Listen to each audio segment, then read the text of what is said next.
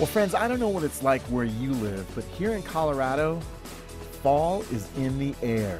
We have aspens turning gold in the mountains, and I get up in the morning, and I'm cold. And I go outside, and I get colder because, well, I don't have any hair. Paul, you can relate to that. I can relate. I can definitely relate. You know, fall is a time for a lot of things. We have football, going back to school, raking leaves, carving pumpkins, and of course, new TV shows. Hey everyone, Adam Holtz here, your host of the Plugged In Show, focus on the family's weekly conversation about entertainment, pop culture, and technology. Thanks for joining us today. You know, fall has traditionally been the season when the broadcast TV networks roll out their new comedies and dramas, and they're hoping for the next Friends, they're hoping for the next Seinfeld or Lost or shows that people are still watching years and years later. Most, of course, quickly fade into, well, non-remembrance. You know, maybe fodder for future Jeopardy questions like, I'll take forgotten TV pilots for 500. But these days, it's a little bit different than the way it was perhaps when we were growing up. Now, new TV can pop up almost year-round. And actually, even trying to define what qualifies as a TV show these days is a lot more difficult than it used to be. But traditions are hard to let go of, and especially those dinosaur broadcast networks that quite a few millions of people are still tuning into. So today we're going to talk about some buzzworthy new shows, some of them on broadcast television as well as streaming services. And we're also going to talk about some of the bigger trends we're seeing in the broader TV landscape. Then I'll be talking with our resident youth culture expert, Jonathan McKee, about blockbuster allegations that Facebook and Instagram have known for some time that their products may negatively impact many teens, and what you need to know as a parent about these revelations.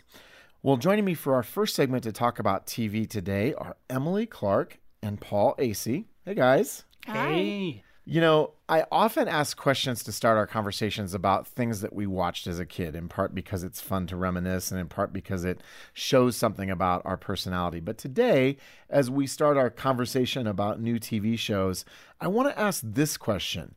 What's one TV show that you have watched as an adult that's grabbed your attention and why? Whew, that's such a big question, especially since, you know, Emily and I both review TV for a living. We watch a lot of TV. And I'm going to give a really strange answer to this. I hoped that you would. You know, I think that you were sort of gunning for, you know, what do we watch in our spare time? Yeah. But the question, I'm going to take the question really literally and say, what grabbed your attention? And that would be The Americans. Okay. FX's Americans, only because, as a plugged-in reviewer, it has huge problems. I am not going to suggest that anybody watch this show, but it is very crisply written. It has some weird spiritual, even Christian undertones about it. And it really deals with family. In terms of what we deal with at Plugged In, the idea that it's all about family, the idea that it has this weirdly Christian content in a couple of seasons, the fact that it's so hard to wrap your brain around in terms of its content, that's what really drew my attention. It might be one of the most problematic and yet best written shows on TV. And it's about Russian spies, right? About Russian spies. Called The Americans? Exactly. It's about these. It takes place in the 80s, and it's about these Russian spies living in America, pretending to be a typical American family. And man, there's some real problems with it, but it is nicely written as well. Okay. Emily, what about you? I'm just going to go with Loki on Disney Plus, and it stood out to me not for, I mean, you can read our review for any content concerns that are there, but really for me, it was just about the entertainment factor. I think that becoming a TV critic has just sort of, I don't know, I don't like TV anymore. I really will find myself going back and watching favorites from when I was younger even, and I'm like, oh, this has a lot of problems. I don't really like it anymore. Okay. You guys have ruined TV for me, but I really enjoyed Loki. I like the storyline. I'm a big fan of the Marvel Cinematic Universe, so yeah.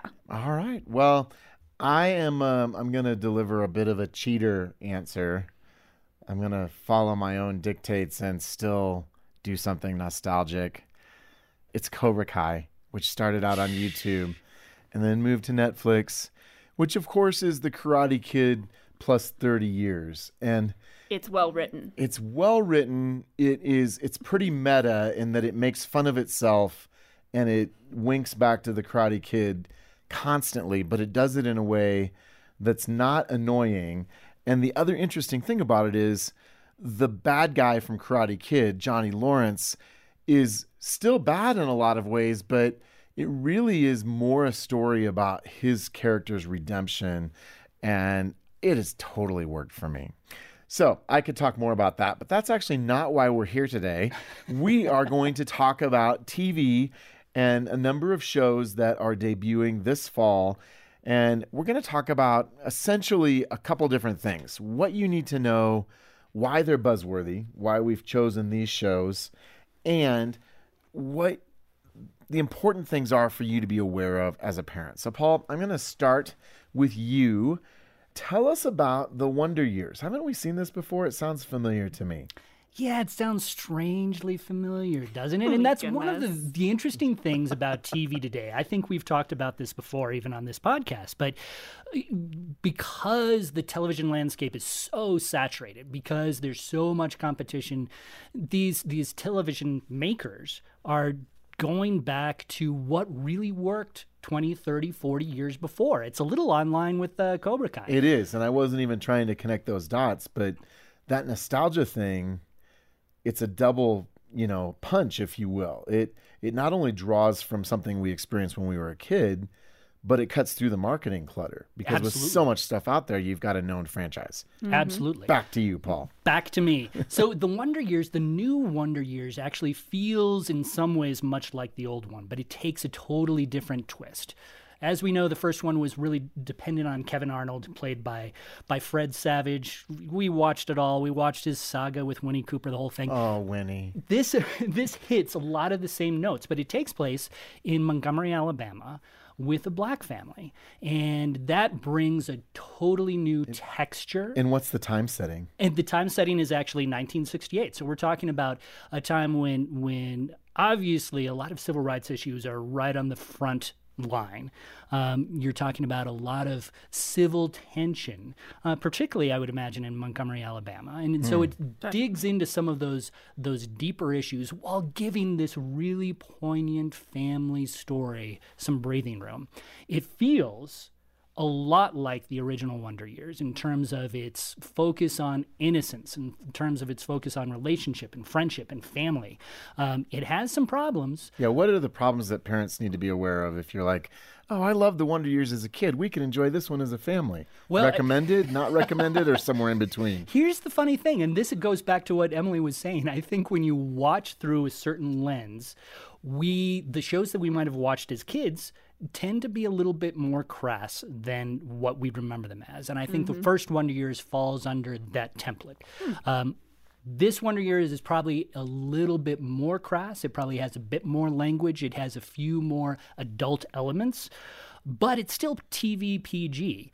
And it does have that sort of innocent quality about it. There are going to be some language issues that parents need to be aware of. There's going to be some sensual allusions because the kid that we're focusing on, Dean Williams, he's 12 years old. So he's just sort of stepping into that world of puberty with all the issues that come along with that. But I really actually enjoyed this show. I thought it was well written, well made, enough of the original to hook me, and yet a different enough story where it didn't get boring. Okay, and that one's on ABC. That one's on one of those old dinosaur networks. One of those old dinosaur networks. Speaking of dinosaur networks, when I was a wee lad back in elementary school, I remember our unit learning about dinosaurs and the La Brea tar pits, where apparently dinosaurs, thinking they were getting a drink, went to get stuck and die.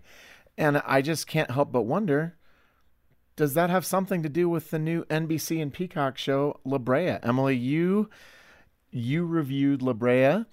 Tell us about it. Well, I'll tell you that, yes, for people who know what the tar pits are, they are there but it's not central around that. That's just where they got the title So of the show it's a bait from. and switch. It is I'm a already disappointed. sinkhole that opens up right where the La Brea tar pits are located in Los Angeles, and everybody who falls into this sinkhole actually falls through a portal to a prehistoric version of Los Angeles, and there are saber-toothed tigers, there are dinosaur birds, there are giant wolves that like to eat people. I love it. Say more. So let's talk about some of the issues right there. You know, it's a right off the bat, it is pretty violent. Like, you're watching these people fall into this hole and you're just like, oh my goodness, like, it is not fun to watch that part of it. But I think what's going to draw people to it is that it's very similar to Lost. Yeah. You mentioned that earlier. No, in your when I saw the introduction. commercial for it, I'm like, oh, it looks like Lost only with saber-toothed tigers. Am Yeah. I in the ballpark? It is not identical to Lost, but you are going to have a lot of mystery and intrigue. It revolves around this family where, you know, the wife and the son fall into the pit, and then the husband and the daughter are stuck on top, and they're the ones dealing with the government. But the twist is that the dad has actually been having visions of this prehistoric place for the past 3 years, ever since he was in a plane crash that somehow, as the season goes on, we will learn how it plays out, but somehow that plane crash triggered all of these events to happen. There's always a plane crash, right? I Always a plane crash. Manifest, Lost. I totally want to watch it now because I'm a sucker for plane crash shows. Yeah. It feels much different than the Wonder Years. I'll say that much. But it does get to a point that we see more and more, I think, in TV. And I think it's partially because of Lost. When you have so many different television-based stories that are playing, you need something special to draw you in. You need that intrigue, that mystery, because it keeps people coming back episode after episode. And I think that's what they're gunning for here. Absolutely. So you've mentioned the violence. Is there anything else that families need to be aware of here? Language is definitely an issue here. The dad, who I previously mentioned, is also an alcoholic. That's something to be looking out for. And then it's unclear whether or not there will be any sexuality. There's definitely a vibe between the son and this other girl. So as the series goes on, that could build up and become more graphic. But as of right now, it doesn't look like there's any sexuality. Well, and because it's on network television, we know that there are going to be some built-in restrictions on how far Yeah. they can go. And say what you want about network television, there are still limits in place in terms of what you can do with content. And there's a level of graphic violence and a level of sexuality that you're not going to see there, where it seems like it's almost a requirement in every, Streaming prestige show platform. on Netflix or Amazon Prime or HBO Max. And I want to use that as a segue to a show that has popped up on the radar literally out of nowhere. Like, some of these shows get advertised and you think, oh, I really want to watch that. And then these things happen. It's like, wow, what is that? Where did that come from? And everybody is talking about it. This is a show called The Squid Game, and it is on Netflix. And Paul, tell us about The Squid Game and why people are buzzing about this in all kinds of ways. Yeah, Squid Game is reputed to be perhaps Netflix's most popular show ever. It hit number one on In a week, right? in a week. It hit number one on 90 different countries' platforms. Wow. So it was a huge, massive hit. It's a South Korean product. Okay. And it essentially involves these people. Does it have subtitles? It actually is dubbed. It's dubbed. Okay. In Into the United States, it's dubbed, so Okay. we hear it. Essentially, it brings in a bunch of very indebted, literally people carrying a great deal of debt in South Korea. They say this is their last chance to get out of debt, to start their lives that they really wanted to start. What they want them to do is come to this place and play a bunch of children's games against each other. If you What could win, possibly go wrong? if you win, you get a lot of money. But if you lose, as the contestants find out much to their surprise in the first episode, you die. And die badly too, right? And die very, very badly. The first episode featured literally hundreds of deaths and graphic deaths. We are talking about blood. We are talking about, just all manner of just really horrible images. obviously there's a lot going on here, but the thing that I think most people have glommed onto in a way is just the incredible content that you see here in terms of its graphic content. It is disturbing. You not only have people getting shot to death, they get stabbed, they fall off of ledges. All right, we got it. Okay. Well, I don't mean to actually just completely cut you off there, even though I just did. Here's what I think is interesting about this. This is a show that obviously has extraordinary content issues. It's made, you would think, for adults, but where it's taken off is with kids. And I was talking to a friend actually just yesterday, and she's like, this is the thing that all of the kids at her school are talking about. And I remember back when I was in high school, whatever the most extreme thing was, it's kind of like, you know, when you go to the amusement park, are you willing to go on the scariest roller coaster, right? That's a like, good comparison. like there's a thing with horror, and I don't know if this is straight up horror or just horrible or both. It's just horrible. Where you sort of want to be able to say, I survived watching this awful thing. But I mean, what do we need to say to parents about their kids potentially getting sucked into this show, or, you know, they come home talking about it because their friends are watching it at school? It's a really difficult road for parents to navigate, honestly. And this is the world that we live in. You talked about how there are still constraints in network television. And that's really true. You know that there are going to be some bad shows out there, but they're not going to be that bad. This is R-rated material here when we're talking about Squid Game. Yeah, it is just very harsh. And you're right. The kids, because there aren't those latches to keep kids away from it, they are watching it. The peer pressure when you're talking about kids of elementary school age, middle school age, it can be pretty tremendous, and they are watching this show. So I think that parents have to be very, very mindful of having good conversations up front. I mean, really sort of unpack a lot of these issues. You know, if your child is saying, can I watch Squid Game? Say, listen, let's walk this back and say, this is why we might not let you, and this is why this content is troubling. You know, this might be a good time to mention that we do have a YouTube video and blog that lays out how to block shows like Squid Game on Netflix. So go to our YouTube channel, go to our blog.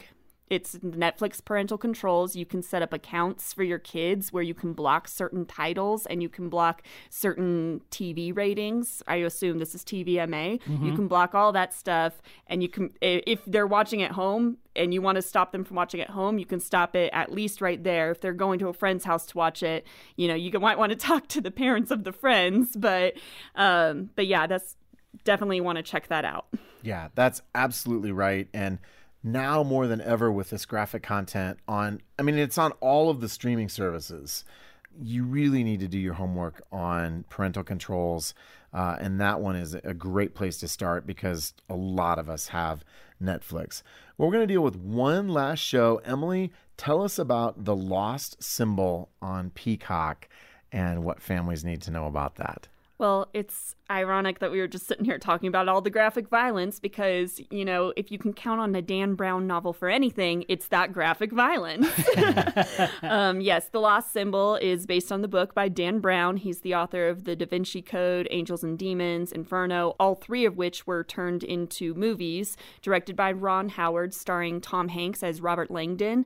Tom Hanks, unfortunately, is not in this version. It's some other guy, younger guy, playing Robert Langdon, but it's the same character. You know, he's that, I think besides the graphic violence, what you're going to find in this is a certain disdain towards Christianity, really all organized religion, but specifically towards Christianity.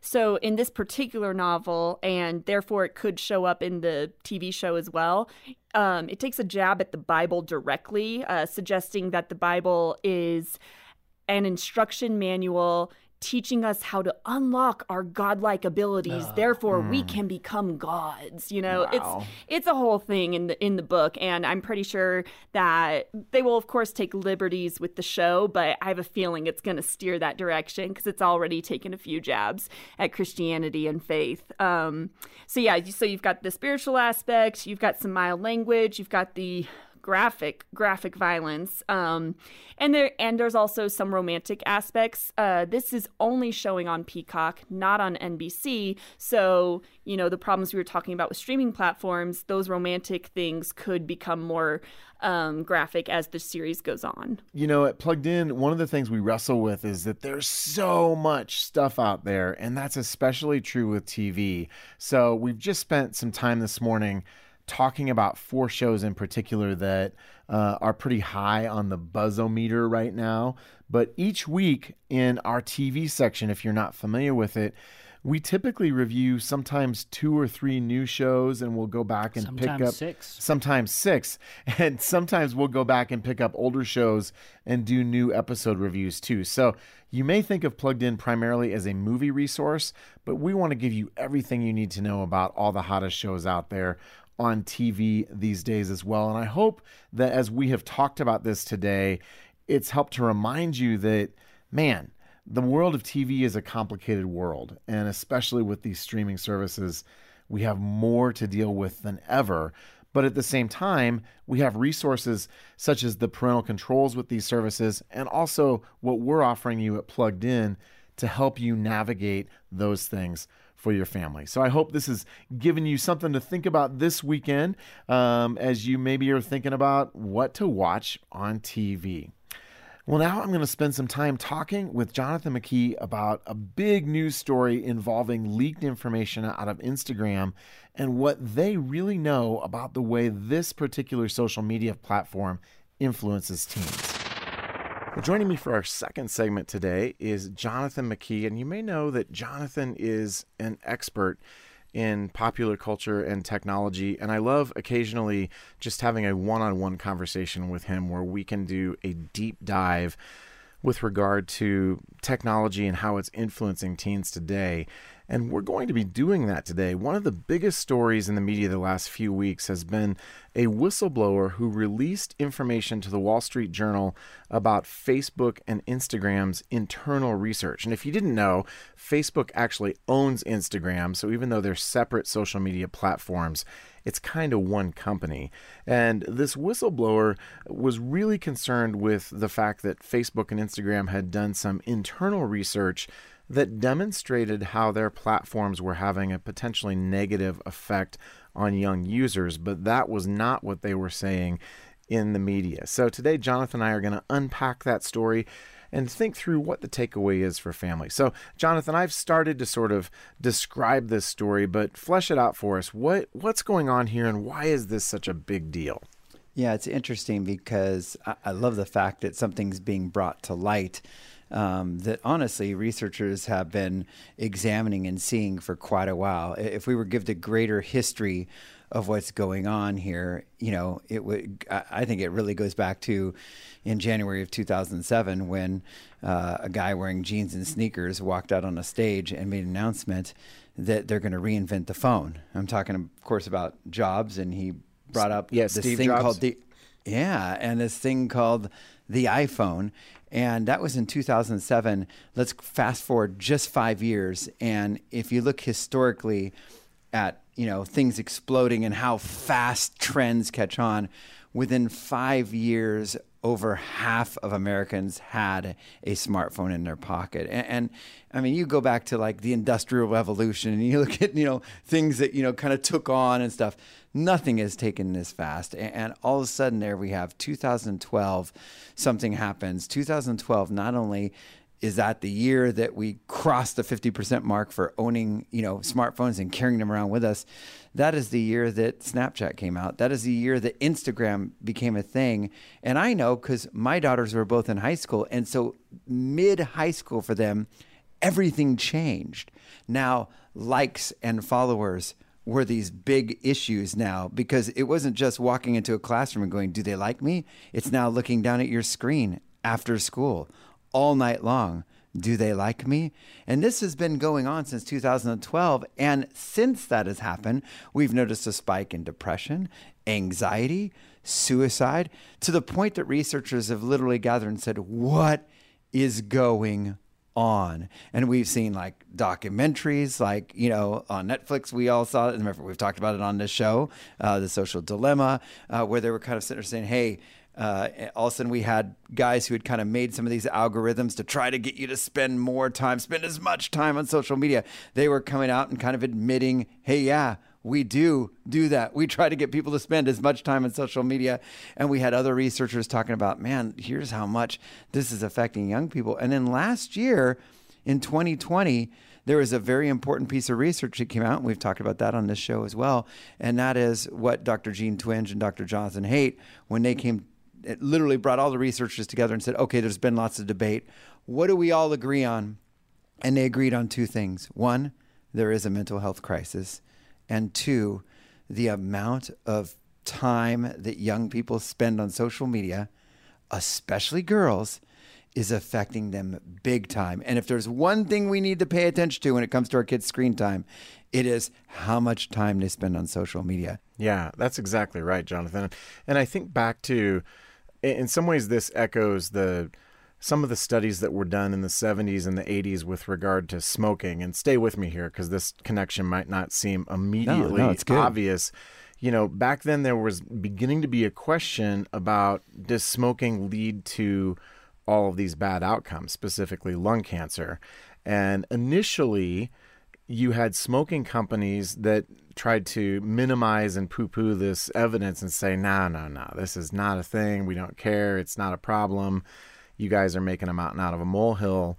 And of course, we know that the smoking companies internally behind closed doors, they knew they had a problem, and they knew they had a marketing problem. And so their first response was denial. And of course, fast forward 3 decades or so, we all know that smoking causes lung cancer, and the smoking companies are now required to put these huge, cautionary labels on all of their products saying, oh, by the way, if you use this, you might die, right? And I don't think Instagram is likely to kill us biologically in the same way that smoking might kill somebody biologically, but I wonder if we're going through a similar process, because what's happened here is that somebody who worked inside Instagram and Facebook came out and said, look, we have all of these documents that show exactly what this other research is showing, and that about a third of the young teenage girls and tween girls who use our product end up with bad mental health outcomes, which is almost exactly what Jean Twenge and these other researchers' information has shown. But publicly, even as recently as earlier this year, they were coming out and saying, oh, no, it's not a problem. And in fact, there might be, social benefits to connecting with other kids. So talk about that for a minute. Well, it is interesting because, and by the way, I'm waiting for that label that's going to appear on Instagram too. By the way, our research shows that anytime over an hour or two a day on this app has shown to be detrimental to your mental health. I'm waiting for that label to have to be on Instagram. But it is interesting because we actually have seen this before in other little ways. For example, in November of 2019. So we're talking, 2 years ago now, Instagram's CEO at the time actually tried something and said, okay, let's test something. And they tested it in 7 different countries, which was hiding the likes that people see. And the reason that the CEO cited that is he said, we're going to make decisions that hurt the business if they help people's well-being and health. So he basically said, hey, listen, we're going to put mental health above likes here. And he said this, we want to create a less pressurized environment where people feel comfortable expressing themselves. So back then, 2 years ago, they saw that likes affect young people. So they actually beta tested this thing in 7 different countries, and people were in an uproar and all this, and it never, and as you well, pull out your Instagram and look. Do you see likes? There's the answer for whether or not it took or not. But they knew this back then. They saw this was affecting young people. They kind of made this quick little effort of maybe we should do something about this. So something needs to be done. This is affecting young people. But let's talk about what we can do. I mean, I always get to the practical. Definitely. The practical for us is we as parents, this is an opportunity for us, again, to not overreact, but to interact with our kids. This is an opportunity for us to be able to sit down and dialogue about some of this stuff. You know, whether that means throwing on the Netflix documentary, The Social Dilemma, and going, huh? And after that scene where Dr. Jonathan Haidt, there's a scene where this girl posts something on Instagram, and then all of a sudden the comments start rolling in and somebody makes a comment about her ears, and you see her just reach up gently and touch her ears, thinking to herself, are my ears really big? And he gives all the statistics about what's happening in mental health. And that'd be just a moment that you'll hit the old pause button and go, wow, have you ever noticed that? Does that seem to affect the people at your school?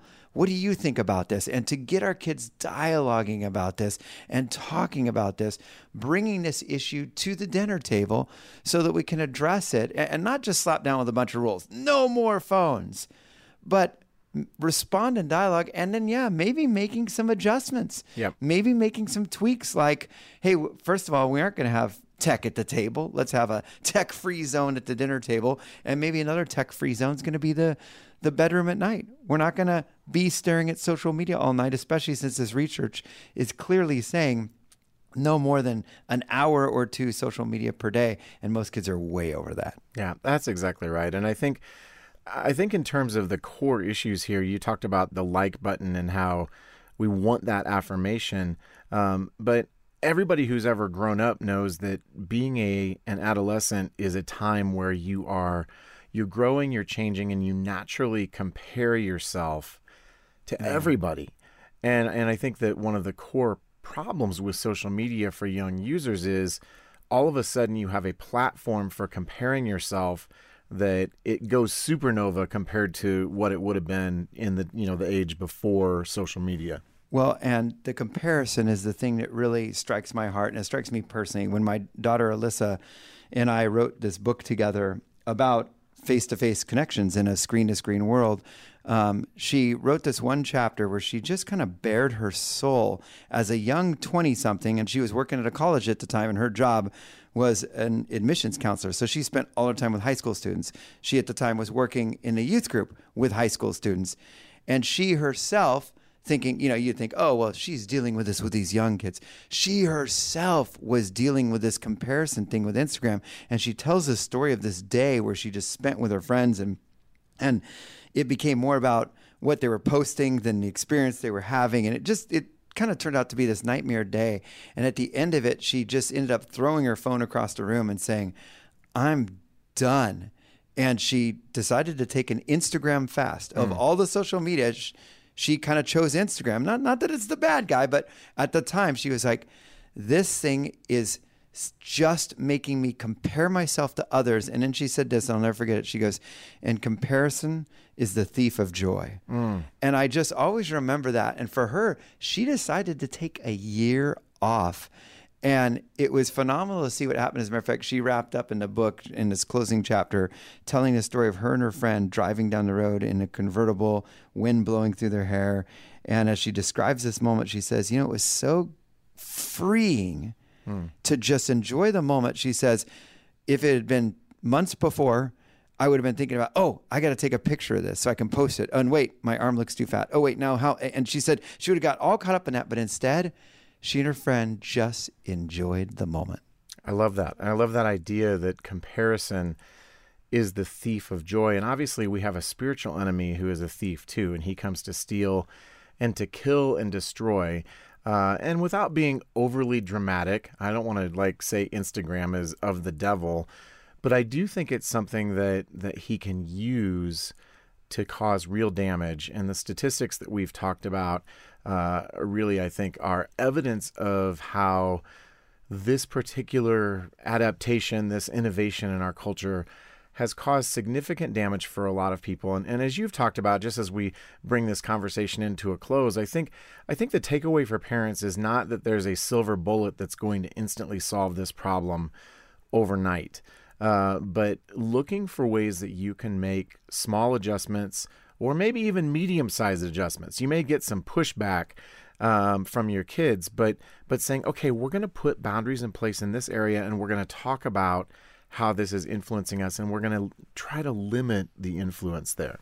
And let's not just villainize Instagram. Right. Honestly, I feel like Facebook's doing the same thing for adults.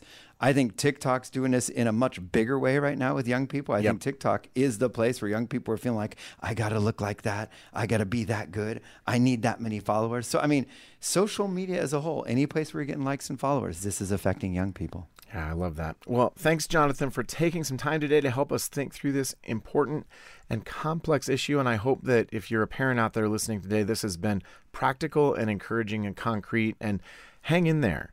We can keep making adjustments, and we don't have to throw in the towel on this, but we can help our kids to navigate this important part of their lives in a way that ultimately is life-giving to them, as opposed to a place that pulls them down in the ways that we have talked about today. Well, now it's time for a little segment of the show we like to call Culture Countdown. And I'm joined again by Emily and Paul. You guys know the drill. You have 30 seconds to tell us something significant culture-wise about what's happening out there that families need to know about. Emily, I choose you. You get to go first this week. Yay. Yay, I know. It feels like a Pokemon show all of a sudden, doesn't it? So, are you ready? Absolutely. You are ready. I'm going to count you in. 3, 2, 1, go. An article in Business Insider has speculated that power players in the music industry will no longer be using radio, but be using TikTok to launch new creators, find new creators. There are record labels actually paying social media influencers to promote certain songs on TikTok and Instagram Reels in order to build the platform for new musical artists and old musical artists. That's fascinating, actually. Not only is it fascinating, but she snuck in just under the bell. She is a pro at this. I feel the right. pressure. That's pretty interesting. Just how influential an app like TikTok that we might think is just throwaway. But anyway, Paul, are you ready? I know you are. I can see it in your eyes. You got the eye of the tiger. Got the eye of the tiger. Right? Emily's going to be a hard act to follow, but we'll see what I can do. Okay, are you ready? Sure. luck. Why not? 3, Why not? 2, 1, go. So we just spent a lot of time talking about TV, and I wanted to tell you about a few things that are coming up that go into this whole TV conversation. HBO Max has 2 new shows coming out, totally predicated on nostalgia and popular series. Sex and the City is getting a remake called And Just Like That. 30 years after the original, or 20 years after the original. And then there's going to be a Game of Thrones prequel called House of the Dragon.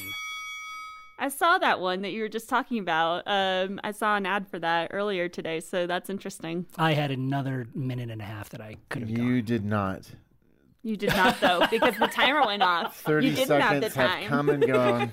And I'm honestly, in I'm really upset. some sort of justice turn, I'm now handing you my phone for Okay. you All right. to time me. Okay. Adam, are you ready? I'm ready. Here we go. Boom. So, some of us have a hard enough time finding clothes to wear in the real world, but the latest trend in fashion is digital clothes. I am not just talking about clothes for your avatar in some game.